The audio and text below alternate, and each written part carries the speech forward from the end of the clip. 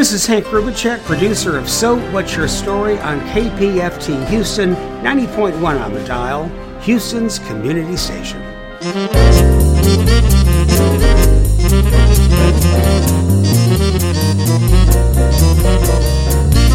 And now, Houston's only primetime radio program dedicated to news and concerns of the lesbi, gay, and transgender community.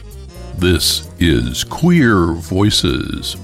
This week, Deborah Moncrief Bell has a conversation with Atlantis Narcisse, one of the Grand Marshal nominees for this year's Pride 365 parade. Then Deborah has a conversation with Jeffrey Campbell about the 35th annual Walk to End HIV coming up in March. This is a great fundraiser that has been around, again, for 35 years, and we're looking forward to March 3rd when we will be out walking again for this great cause. Brett Cullum has an interview with Alan Cumming, who will be doing a one-man show in Houston next month. Why is it that we, as a culture, have decided that getting older is the worst possible thing that can happen to us, when, of course, it's the only thing that is inevitable in our lives, apart from death? And I'm really curious about that. And I exhort people to stay open to life and to experience and to not close themselves down and think, I'm too old for that. Deborah has a conversation with Bruce Lumpkin, the director, and Jason Carmichael, the actor, about the play Tide, which starts tonight at Bering Church. When we did the show at Ensemble, Reverend Diane McGee of the Bering Church saw it, and afterwards she said, I'd really like to do this next year at my church during Black History Month. And I said, well, that's really a lovely thought, but where exactly would we do it? And she said, well, how about in the sanctuary? And we have news wrap from This Way Out. Queer Voices starts now. This is Deborah Moncrief Bell, and I'm speaking with Atlantis Narcisse, who is a nominee for Houston Pride 365 Grand Marshal, female identifying. Atlantis is the founder and CEO of Save Our Sisters United, director of programs with the Transgender Education Network of Texas, and deputy director with Les Rock. She's worked for the Montrose Center, the Legacy Community Health, and the City of Houston, bridging the gap between community and needed services since the early 1990s. During the years of the HIV epidemic, Atlantis was known for organizing accessible and stigma-free HIV STDs testing, whether it was from her living room to partnering with local clinics. You began your journey decades ago as a house mother who held space for people who needed a comfortable, judgment-free environment for medical aid. This house, the Atlantis Birth, was created to close the familial gap that many members of the LGBTQ plus community experience with respect to their birth or legal families, and is lovingly called the House of Capri. Atlantis, explain what a house mother is. A house mother, for me, a house mother is to be there to fill in gaps, as you mentioned, but also to add this layer of support of nourishing, empowering, and uplifting people. Like, a lot of times people don't realize that when we enter into this community, sometimes our birth families are left behind. And you're looking for a place to belong, that collective. So for me to be that house mother was to help take care of your real life, not your club life, not anything else, but your real life, and to see you as a person and empower you. So that's my definition for a house mother for me. Explain what Save Our Sisters United is. Save Our Sisters United is actually a brainchild, a birth from my heart. What people don't realize was that I was really part of the a support system that helped navigate trans women to getting healthy HRTs, to remove them from using street moans, to getting them in doctor's care. So what I started seeing was that a lot of people kept reaching out to me after I would leave the club. And I was like, what happens if I'm not here? So the SOS was supposed to be like this call to action, share our strength, see our strength, shed our shame, and all these type of things. So SOSU started with the trans women of color, and then we eventually started SOSU, which is the umbrella which SOS lives up under, as well as SOSB, which is for trans men, Transcending Gaming, which is a social event for the community to come in and socialize and build community. What does being nominated for Grand Marshal mean to you? You know, Deborah, I have been thinking about that a lot, what it has meant for me. I think I said early on that thanks for seeing me. A lot of times we are doing the work and people don't see us, and they only see our body of work and not the body that does the work. So for me to be seen in Houston, Texas as a Black trans woman over 50 plus, it is phenomenal. It is heartwarming. It also makes me realize that I'm not forgotten, if that makes sense, that I still have some type of presence within our community. Well, I would think you would be hard to forget. And when you said over 50, my automatic response was, oh, you are not. What is your past experience with Pride? My past experience, I got the pleasure to be along with Monica, Dee and Andrea to walk along in Pride for the 50 year of Stonewall. That was great. That whole event was so many events of connecting, getting to share history, getting to hear history, getting to experience that and introduce yourself all over again as a person. Like I said, we are seen for our body of work and not the body, but it felt good to just have that interpersonal relationships in those moments at all those events. And it just felt good representing Houston, to be honest. And you are a native Houstonian, and you got your degree in sociology at TSU. You are representing in so many ways, so many levels. Do you think that Pride is relevant? Oh God, yes. Definitely. I definitely feel like Pride is relevant. I think anything that shows the diverse in our expressions of our queerness is relevant. I don't care how big, how small it is. I think Pride has been sustainable for me, definitely in my life of being aware of my queerness. Hearing Pride and knowing its existence has made me feel like, yeah, I am relevant, that we are seeing, that the city of Houston sees us, that the nation sees us, because there are prides all across the nation. So Pride is beyond something relevant. I think it's also empowering, uplifting, and impactful to those to come and those that are presently queer. The theme this year is You Won't Break Our Pride. What does that mean for you?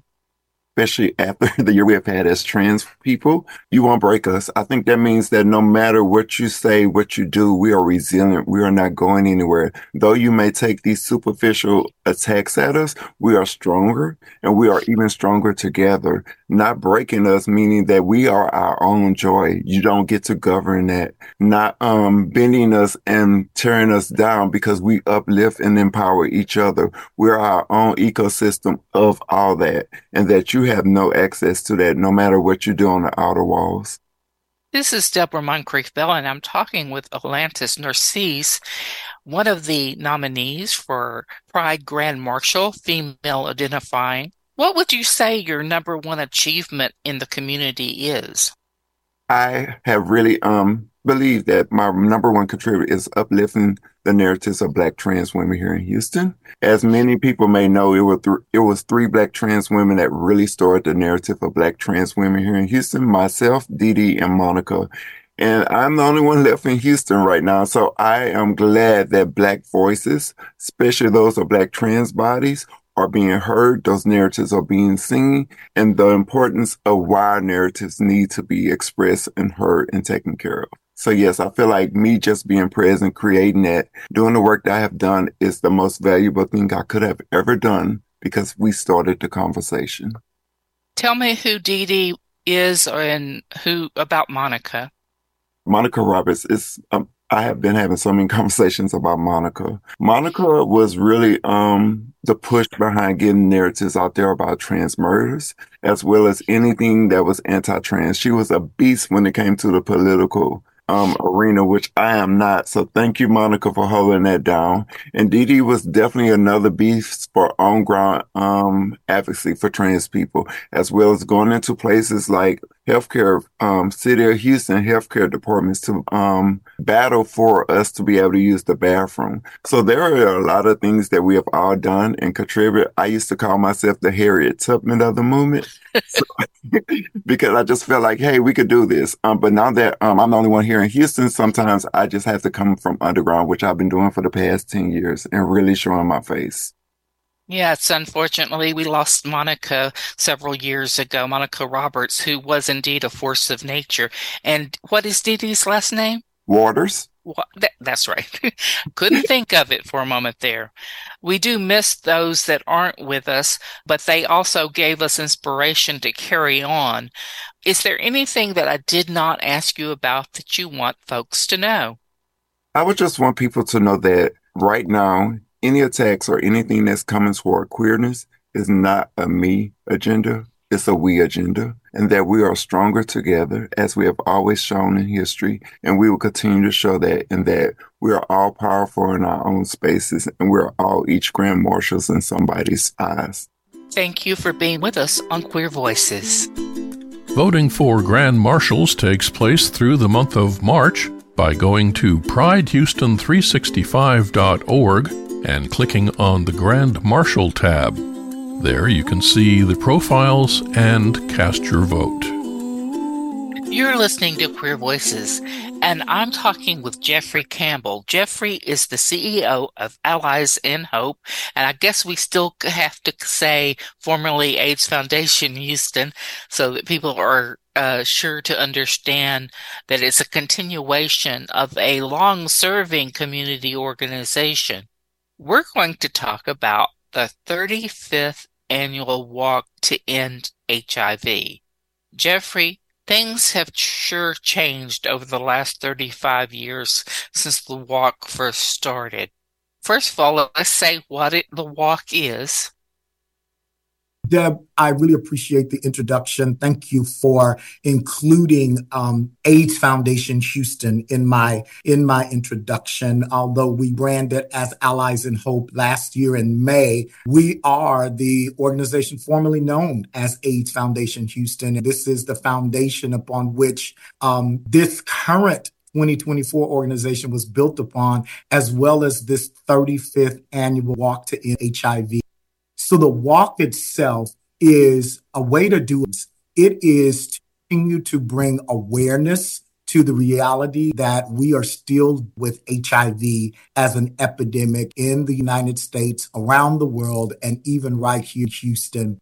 In addition to awareness, it also gives us an opportunity to bring together individuals who do this work in various ways every day to help us get closer to ending the HIV epidemic in the Houston area. And then finally, it gives us an opportunity to fundraise because most organizations that are doing this work do not we don't always have all of the money that we need to impact the lives that are being affected by HIV. And so this is a great fundraiser that has been around, again, for 35 years. And we're looking forward to March 3rd when we will be out walking again for this great cause. The walk kind of marks an anniversary for you since you took on the position of CEO, even though you had been with the organization longer than that. So congratulations on your first year. Thank you very much. You're absolutely right. I started in the position of CEO last year, March 1st. Walk was my really first public-facing event that year. And so it is coming up on my first year anniversary. For many years, the walk coincided with the time change when we spring forward. So you had to get up really early to be there. Plus, you had lost an hour. So I'm so glad to see that it's not going to be the same this year. And I guess you finally caught on that, hey, we need to rethink this. Yes, you and me both. The walk will start at Sam Houston Park in downtown Houston. Tell me, where does the walk go to? The gates open at 9 a.m. Sunday, March 3rd, and we'll start walking at Sam Houston Park and then walk down Allen Parkway. I believe it is about a 3-mile walk, so we'll turn around right at Walk. We'll do the turnaround there on the bridge, and we'll start heading back towards Sam Houston Park, where we'll have a small after party and celebration. And we do have to be careful talking about fundraising since KPFT has to raise its own funds. What is the process that is used for people to raise funds this way?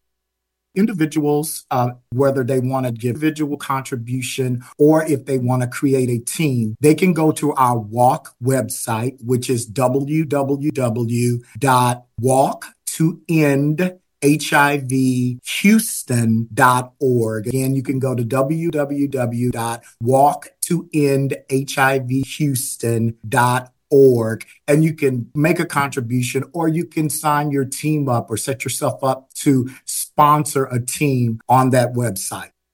I understand Brian Levinka is hosting a team from his place of employment, and that's one way you can do it. You also don't have to come to the walk. You can still participate in a number of ways. But what happens when someone's in the walk? I mean, is everyone trying to get from the start to the finish as quickly as they can, or what's going on?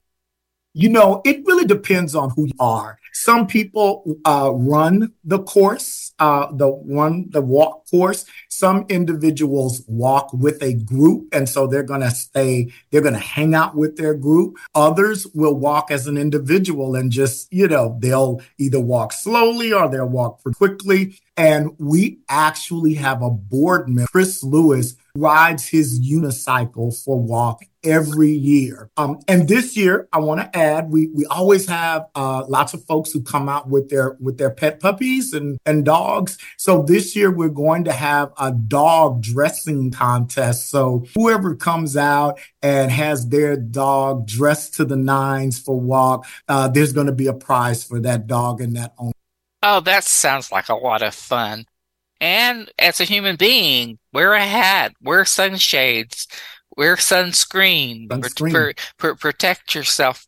You've got someone very exciting that's going to kick the day off by singing the national anthem. And who might that be? That is wonderful. Cam Franklin with the Suffers. We are so excited that Cam has said yes to this opportunity to not only sing the national anthem, the front end walk, but Cam will also be doing a couple of numbers with her band once all of our walkers get back into the park at the end of the walk. So we're excited.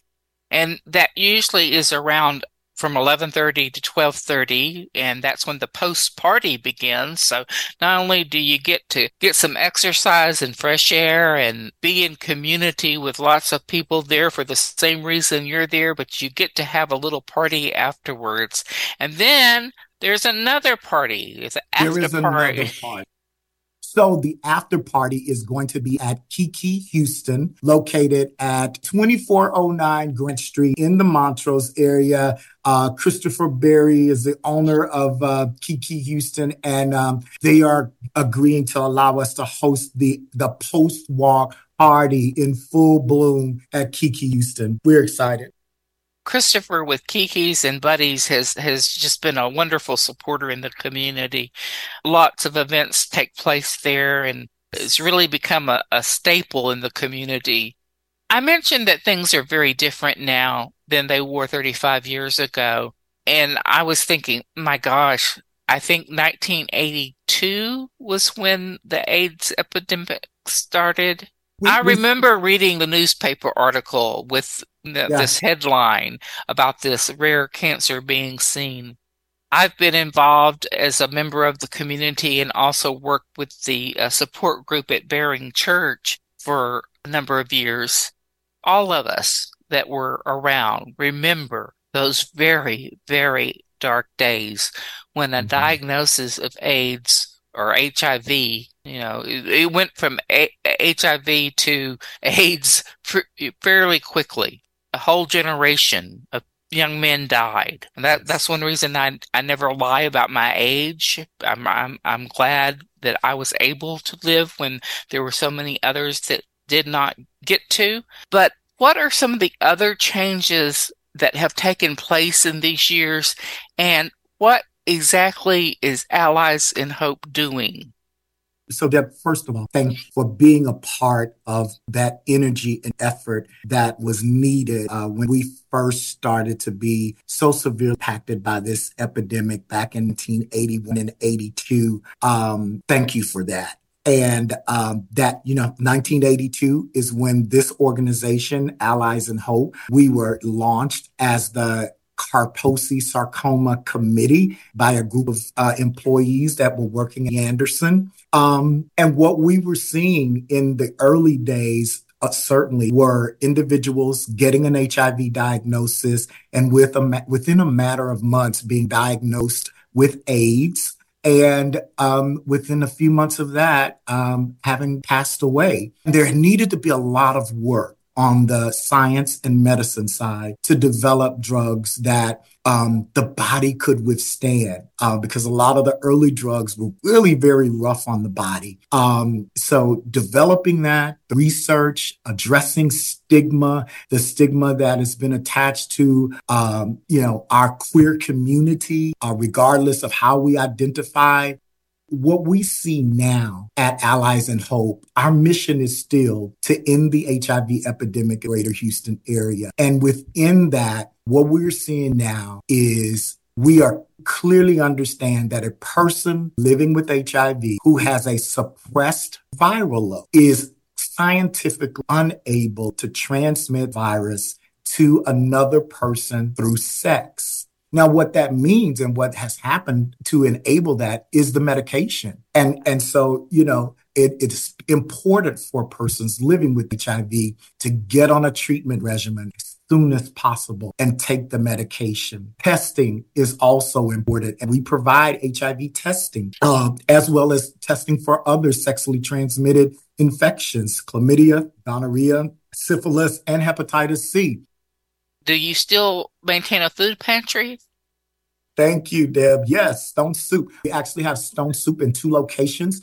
At our Midtown location, which is located at 2328 Fannin, right at Fannin and Hadley. And then we also still have a Stone Soup location at our West Park location out in Southwest Houston. So Stone Soup, we are providing food for individuals who have food insecurity. We also provide housing for individuals that are experiencing housing insecurity, and that's regardless of an HIV status. We do believe that housing is health care, that individuals who are living with HIV that are housed are more likely to be on treatment adherent, and virally suppressed.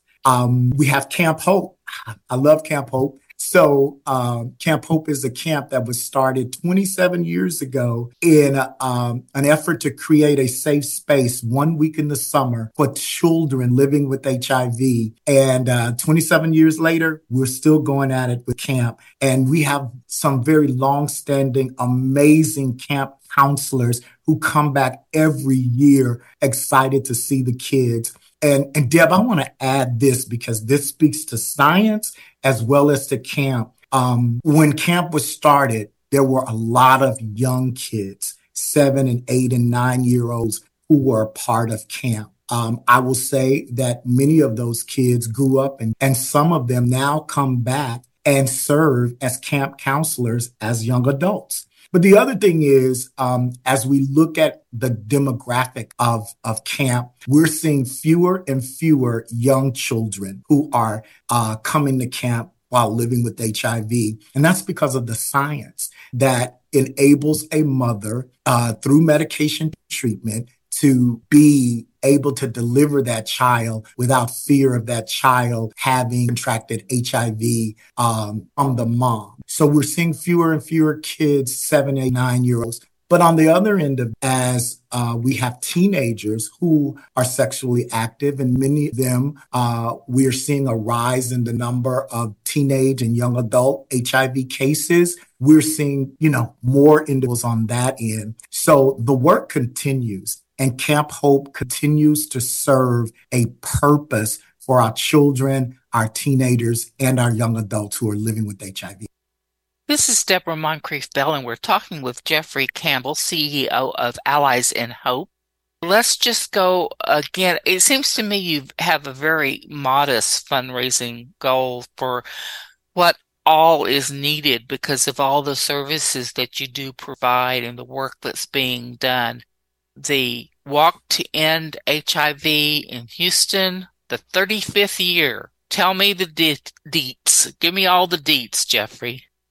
Well, let me give you the details. So this is the 35th annual Walk to End HIV, sponsored by Allies in Hope. And in addition, we're going to kick off Sunday morning at 9 o'clock. The park will open. There'll be some light bites, some food, some fruit, some coffee that will be out there. And of course, water, because we want to stay hydrated. And then, the walk will kick off with Sing Up the National Anthem, talked about it by Cam Franklin. I'll have an opportunity to do some remarks. You'll also hear from our board chair, who is Kyle Pierce. And we've also invited some other individuals who are representing our city and our county to come out and be able to provide us, I would say, words of encouragement and words that I think help us to focus on why we're going there on March 3rd. And in addition, there'll be walk T-shirts that will be available. I think that's fun. Most people now, they will do their contributions online, but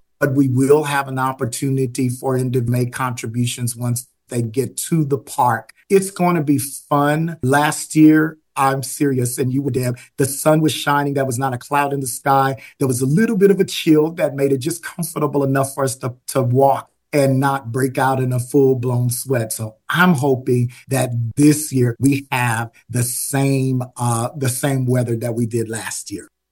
You got it. I'm in charge of the weather that day, and you've got it.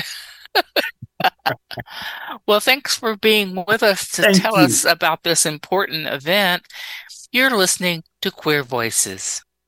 I am Brett Cullum, and today on Queer Voices, we say willkommen, bienvenue, and welcome to a star of the West End, Broadway, the big screen, the small screen, an author, a pansexual sex symbol, and a fashion icon. This man reinvented the MC from Cabaret. He was part of the X-Men. He was a star of the TV show Instinct. He's hosted the Tonys. He's been with James Bond, Tom Cruise. He is the host of the reality sensation The Traitors. He's been in countless movies, and he's coming to Houston for 2 nights at the Hobby Center on March 6th and 7th. Alan Cumming, do you feel good? I bet you do. Welcome to Queer Voices. I see what you did there. Thank you very much. Well, tell me about your one-man show that's coming up as part of the Beyond Broadway series. It's presented by Broadway at the Hobby Center, and it's called Alan Cumming is Not Acting His Age. What can we expect? Well, I guess it's sort of like an old-fashioned cabaret. It's me, and clearly, and I have a band, and I sing songs and tell stories all under the theme of the umbrella of sort of, getting older and what is age appropriateness and, just like things that happen to you, things I've noticed about getting older, and mostly about why is it that we as a culture have decided that getting older is the worst possible thing that can happen to us, when of course it's the only thing that is inevitable in our lives apart from death. And I'm really curious about that. And I exhort people to stay open to life and to experience and to not close themselves down and think I'm too old for that. So it's hopefully an uplifting evening with sort of provoking and also lots of funny stories and songs. I'm totally looking forward to it because, I heard a young guy say, I'm 23, I'm old. And I was like, what? Where does this come from? So it's something. I was like, I can't remember what it was recently. Someone said, yeah, they're 35, but they're still really hot. Let's just replay that and see which bit of that sentence I find utterly offensive. Thank you. It's hilarious. But I think it's this thing that everybody feels they should start saying. They say, oh, I'm too old for that, or, oh, I can't do that now. I'm, in my whatever 40s, 50s, 30s. It's just ridiculous. And then I love when kids say like 22-year-olds, oh, I can't drink like I used to. How like that? You've been drinking for a year. Well, let me ask you this. Have you ever been to Texas before? Yes, I've I've done concerts before in Dallas and San Antonio. And I've shot a few films in Austin. So yes, I have a little history with Texas. So you kind of know what to expect. You're not going to be freaked out when you see all the cowboys coming down the streets or anything like that. No, I've been to, because when is it in Dallas where they have that bar where it's the cowboy country dancing bar, but you've got the hoedown bar where you, yes, we have many of those. Yeah. And there's one has tacos, sells tacos in the middle of the bar, which I loved. But I just loved all these big cowboys with their hats all dancing away. I thought it was great. And they're all making out with each other as well. Absolutely. Can you tell me, look, what are some of your favorite songs to perform in the cabaret? Some of my favorite songs that I do quite a few mashups. I enjoy a mashup because it means you get, more songs for your buck. And, I kind of end the show with a mashup of, How Did We Come to This from the Wild Party? And it goes into Maybe This Time from Cabaret. So one, and it's really, because they're very structurally, sort of the chord structures are very similar. And when I start it, I know that people think I'm going to sing Maybe This Time by the chord introduction, and then I don't, and then I do. So I love a little tease as well. And then I sing an Adele song, which is really beautiful, When We Were Young. And I love singing that, but it's also really tough to sing because the thing about doing something like this, I sing, very emotional songs. And it's depending on how I'm feeling and how sort of emotional and volatile I'm being, some of them are pretty tough to get through. And I, have to really act them and really be in them. Like I said, it's, being in the moment is the most important thing to be as an artist, I think. So it's, I love singing them, but there's something, I'm a bit scared of them as well because I sometimes, lose it a little bit, like just get a bit teary and you have to be able to both be free to be emotional, but also to be able to rein it in so you don't just start blubbing all over the place. You are really identified with reinventing the MC and cabaret way back. But how did you end up in that? Because I noticed that you kind of started in Scottish TV first, then you moved into theater, and you really weren't doing like musical theater. So how did you end up in cabaret of all things, in a part that sings only? Yes, it is weird. It was really Sam Mendes' fault. He asked me, I did it in London first of all, and I was about 28 or something. And he asked me to do it. And I was playing Hamlet that year and I was a bit sniffy about it. I was like, I don't do musicals. And then also I just sort of said to, I don't think this is for me. I don't want, this subject matter is so delicate and so visceral. I don't really want to, sometimes I worry that the musical form can sort of demean subject matter sometimes because of the strictures of, you have to have, and you have to have, little songs and you have to, you've got this sort of the I want song and all these things. And sometimes I don't think that works well for certain topics. Certainly, I was worried about the fact that, about the onslaught of fascism in the 30s in Germany. Anyway, Sam felt the same way, actually. All my fears were actually what he felt too. And I said, if I was going to do that, I would want to do it really properly and go back to the original books and try and act like someone who really was in those sort of sleazy clubs and to sort of make it not sort of glorification of kind of, that way we kind of make things sweeter than they actually were. So, and he said that was exactly what he wanted. So in a funny way, my fears were exactly the same as his, and that we both came to the production wanting to reinvent the story, but by making it its authentic story, its authentic self. And that it's rare actually that I think you two people, like a leading actor and a director, both come to something with such a sort of strong connection about what they want to do. And so in a way, I said yes eventually, and that my character became the sort of center of the play and the whole, and sort of commenting on it in a sort of almost a Brechtian way. And so that's how it happened. I did it in London immediately after doing Hamlet. I mean, I was exhausted. It was ridiculous. I played Hamlet.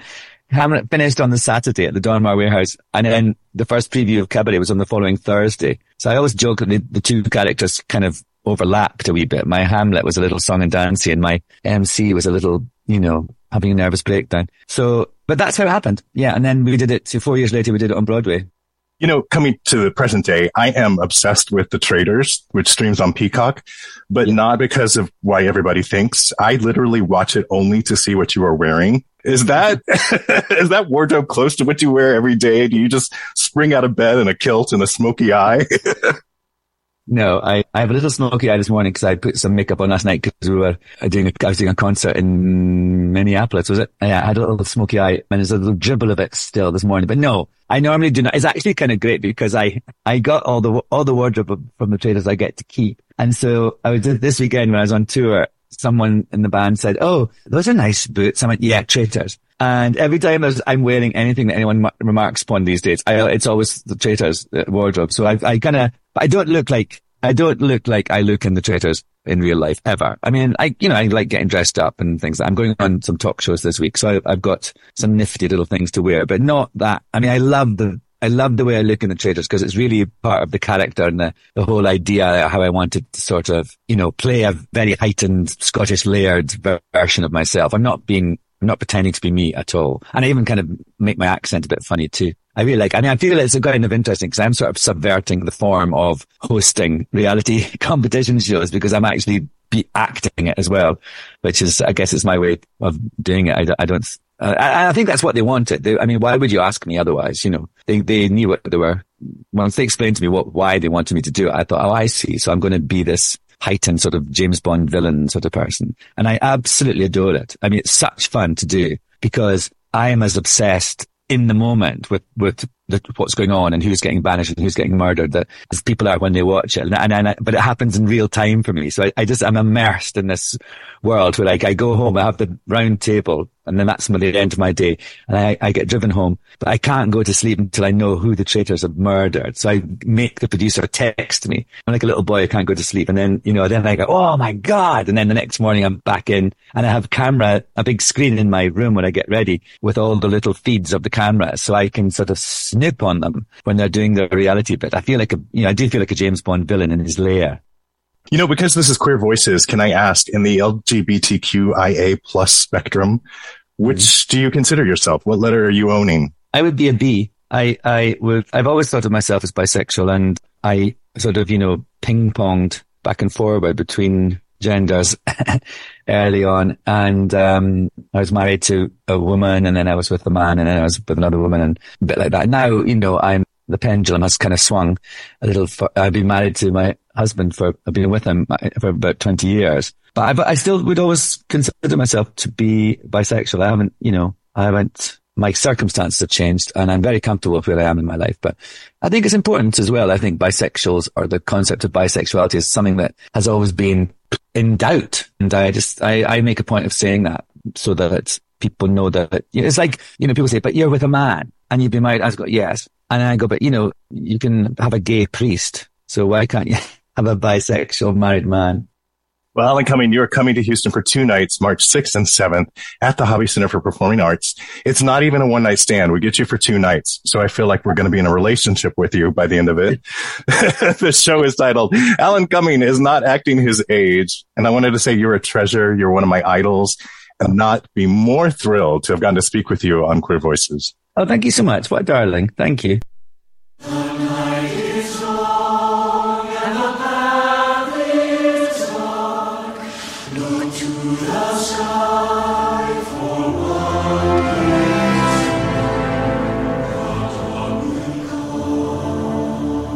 This is Queer Voices. In 1963, the world lost 4 little girls in the bombing of the 16th Street Baptist Church in Birmingham, Alabama. 14-year-olds Adie Mae Collins, Denise McNair, Carol Robertson, and 11-year-old Cynthia Wesley. Say their names. Addie's sister Sarah survived but lost her right eye. 20 other people were injured. Justice, if there ever can be justice for this sort of thing, came slowly. Being that I was born in Birmingham and was close to the same age as these girls had a profound impact on me, and is the marker for my lifelong commitment to anti-racism. The play Tide deals with the subject of this tragedy by telling the story of the father of one of the little girls who died. He lost his precious daughter, and this is a heart-rending story of his loss and recovery. Uplifting and spiritual, the play is written by multi-talented Houston playwright Crystal Ray and is performed by Jason Carmichael. With us tonight, we have Jason Carmichael, who plays Daniel, and Bruce Lumpkin, who directs this play. This play was produced in 2022 at the Ensemble starring Jason Carmichael as Daniel. What brought about, Bruce, this new production? Well, actually, when we did the show at Ensemble, Reverend Diane McGee of the Berean Church saw it. And afterwards, she said, I'd really like to do this next year at my church during Black History Month. And I said, well, that's really a lovely thought, but where exactly would we do it? And she said, well, how about in the sanctuary? And I said, you mean the sanctuary of the church where you preach? She said, yes. I went, I'm in. What a great idea. I mean, for this show to be done in a church, in the sanctuary, about the subject matter that it's about, it just seemed to be a perfect thing. And she wants to bring it to her audience and to her audience, well, to the congregation and congregation is the word I was looking for. Yeah. And to the public, because it is open for all of us. Jason, what is it like to revisit this part again? It's like climbing a mountain, but a wonderful experience. And it's not the same mountain this time, of course, as when we first mounted it, because of the emotional content, because of the density of the dialogue.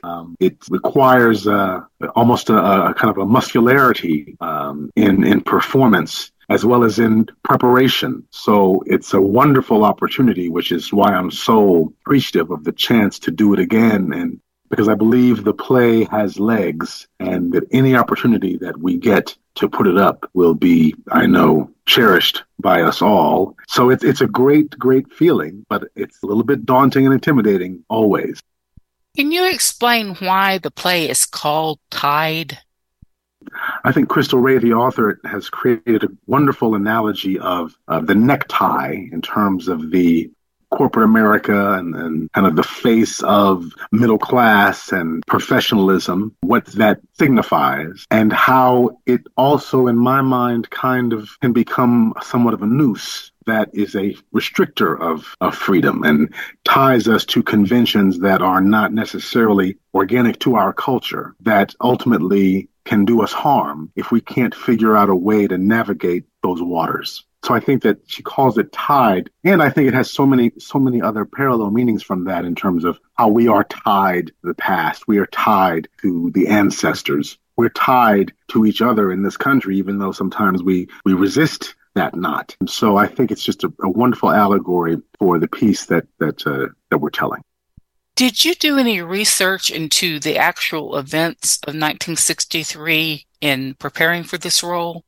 I did. I mean, I'm a student of history, and I was familiar with, of course, the bombing on the church and the 4 little girls. But I did some specific research, and I started with a wonderful documentary by Spike Lee called 4 Little Girls, which is just a fascinating exploration into not only the events, but the families of the little girls and the community and the time that's elapsed since, and how our country has and has not evolved from that horrific moment. And so I did. I spent a lot of time going through that and different books, different stories related to the material, family members, chronicles, and things of that sort. And then I knew we weren't trying to specifically create one parent, one individual father of one particular of the 4 little girls. So there were certain things that I gleaned from the experiences all the parents talked about. Just, of course, my own feelings as a parent and as a citizen and the patriot of this country. And so it was a lot to pull from.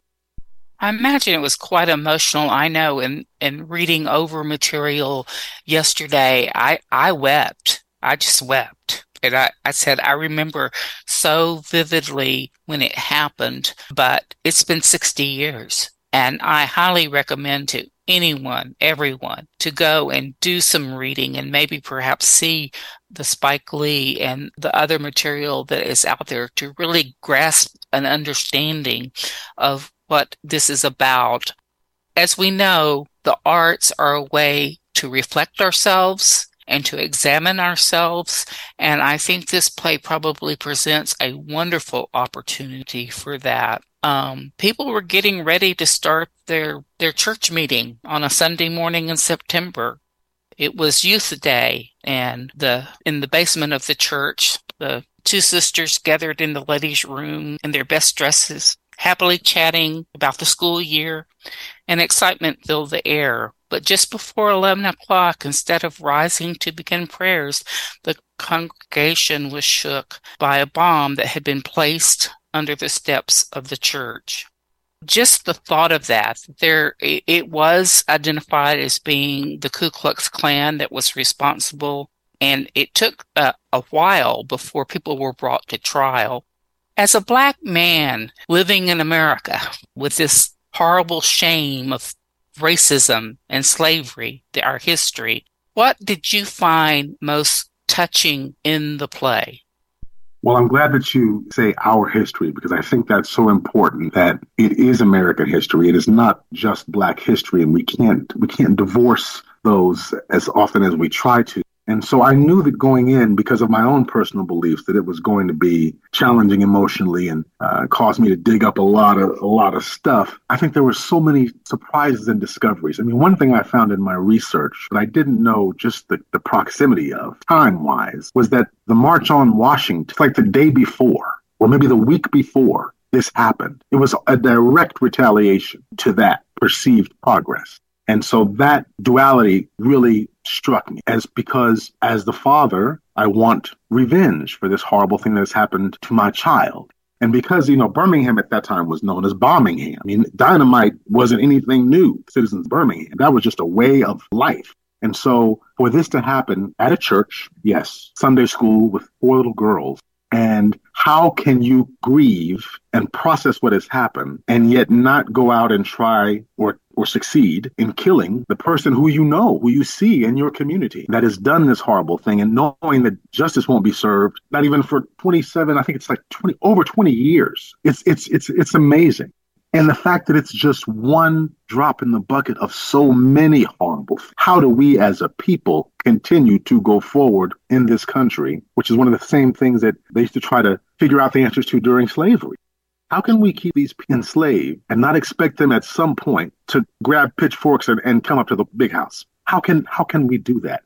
And I think it's so much incumbent upon our people, upon Black people, to shoulder that burden, because we're the ones that have to. There's only so many cheeks that you can turn.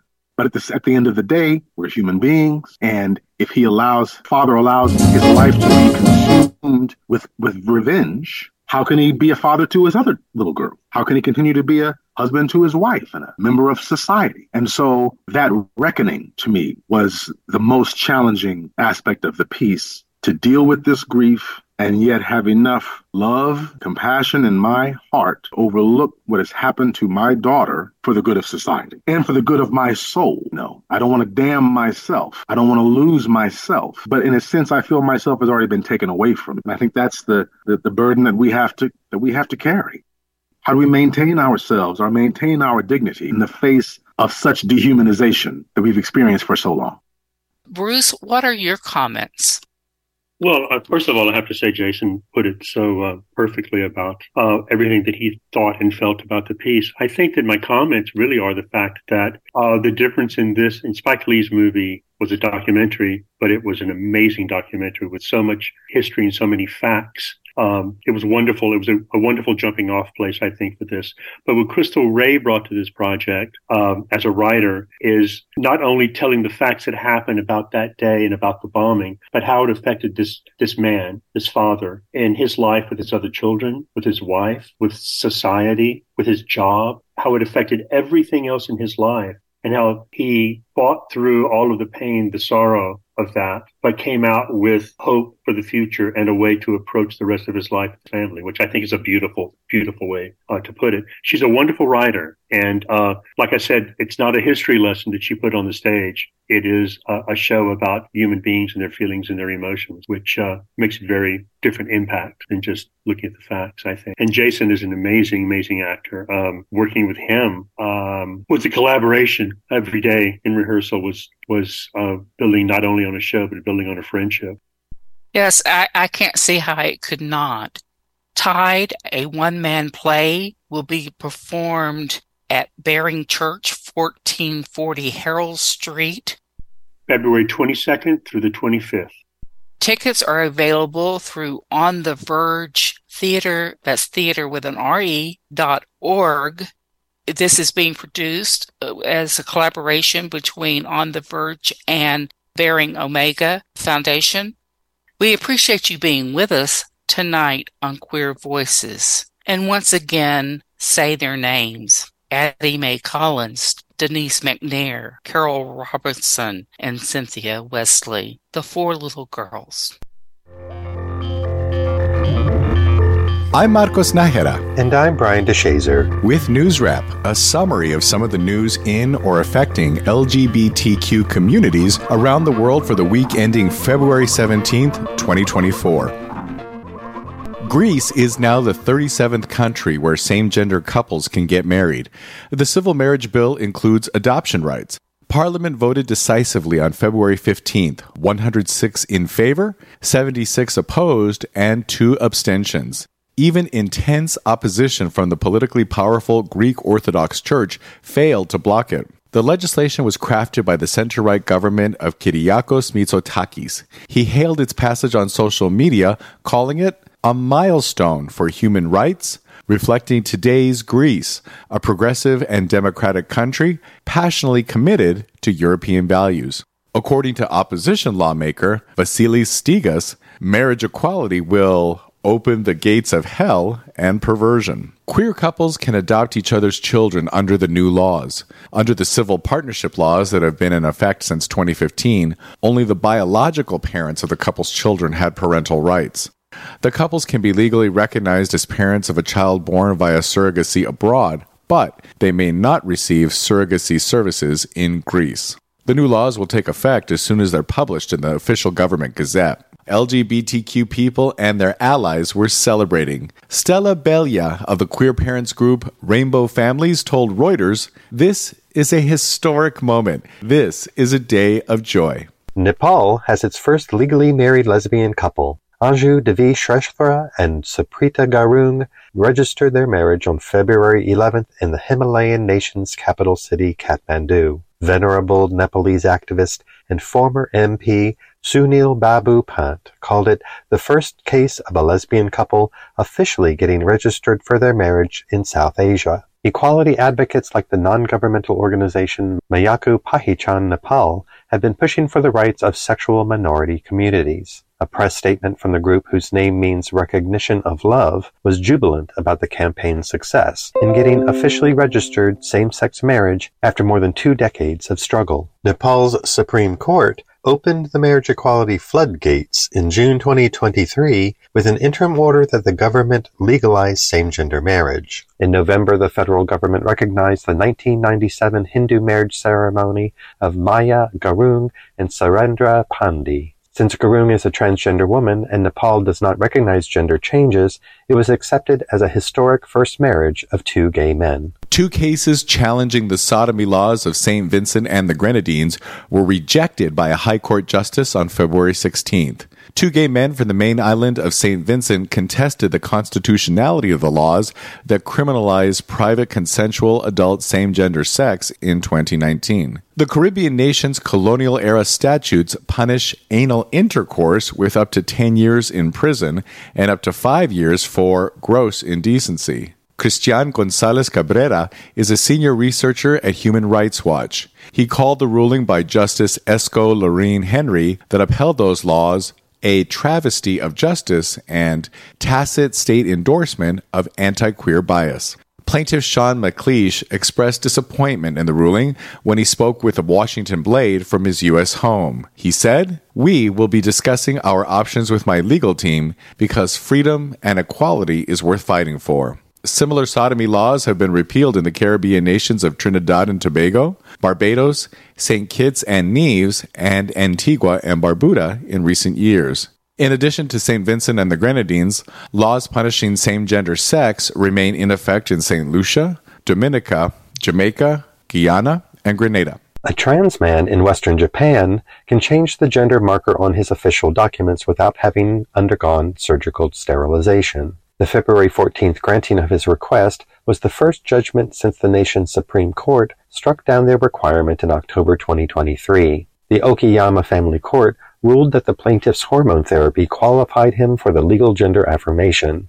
It ordered the local family registry to officially recognize 50-year-old Takita Usui as male. The victorious trans man was so excited and told television news crews, "It's like I'm standing at the start line of my new life." A top host on state-run Polish television apologized for years of anti-queer rhetoric spawned by the Law and Justice Party. It's another sign of the seismic shift under Poland's new liberal centrist coalition since the previous right-wing government lost its parliamentary majority in recent national elections.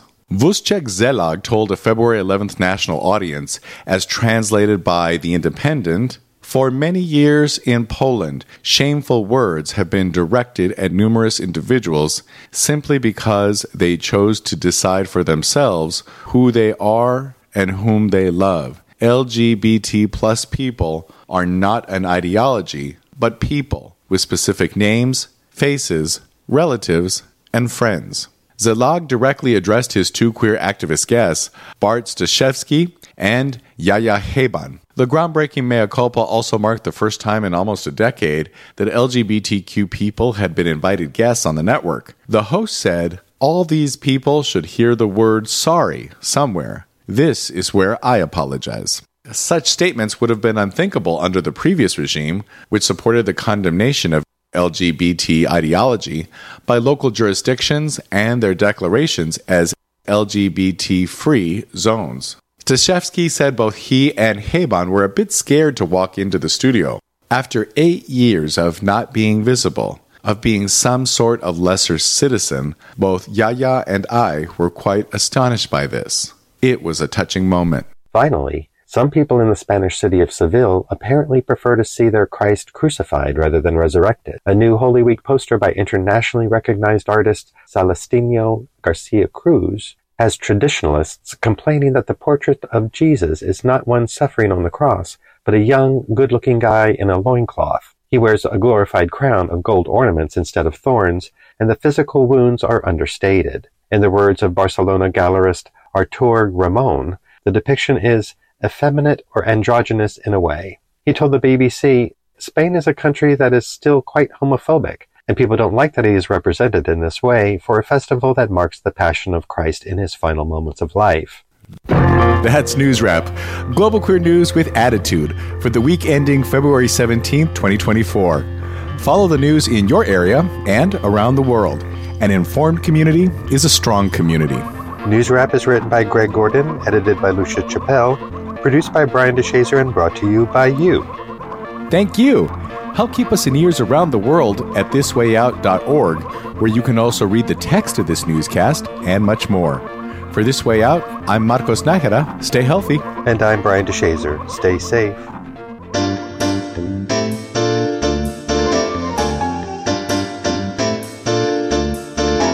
This has been Queer Voices, which is now a home-produced podcast and available from several podcasting sources. Check our webpage queervoices.org for more information. Queer Voices executive producer is Brian Levinka. Andrew Edmondson and Deborah Moncrief Bell are frequent contributors. The News Wrap segment is part of another podcast called This Way Out, which is produced in Los Angeles. Some of the material in this program has been edited to improve clarity and runtime. This program does not endorse any political views or animal species. Views, opinions, and endorsements are those of the participants and the organizations they represent. In case of death, please discontinue use and discard remaining products. For Queer Voices, I'm Glenn Holt.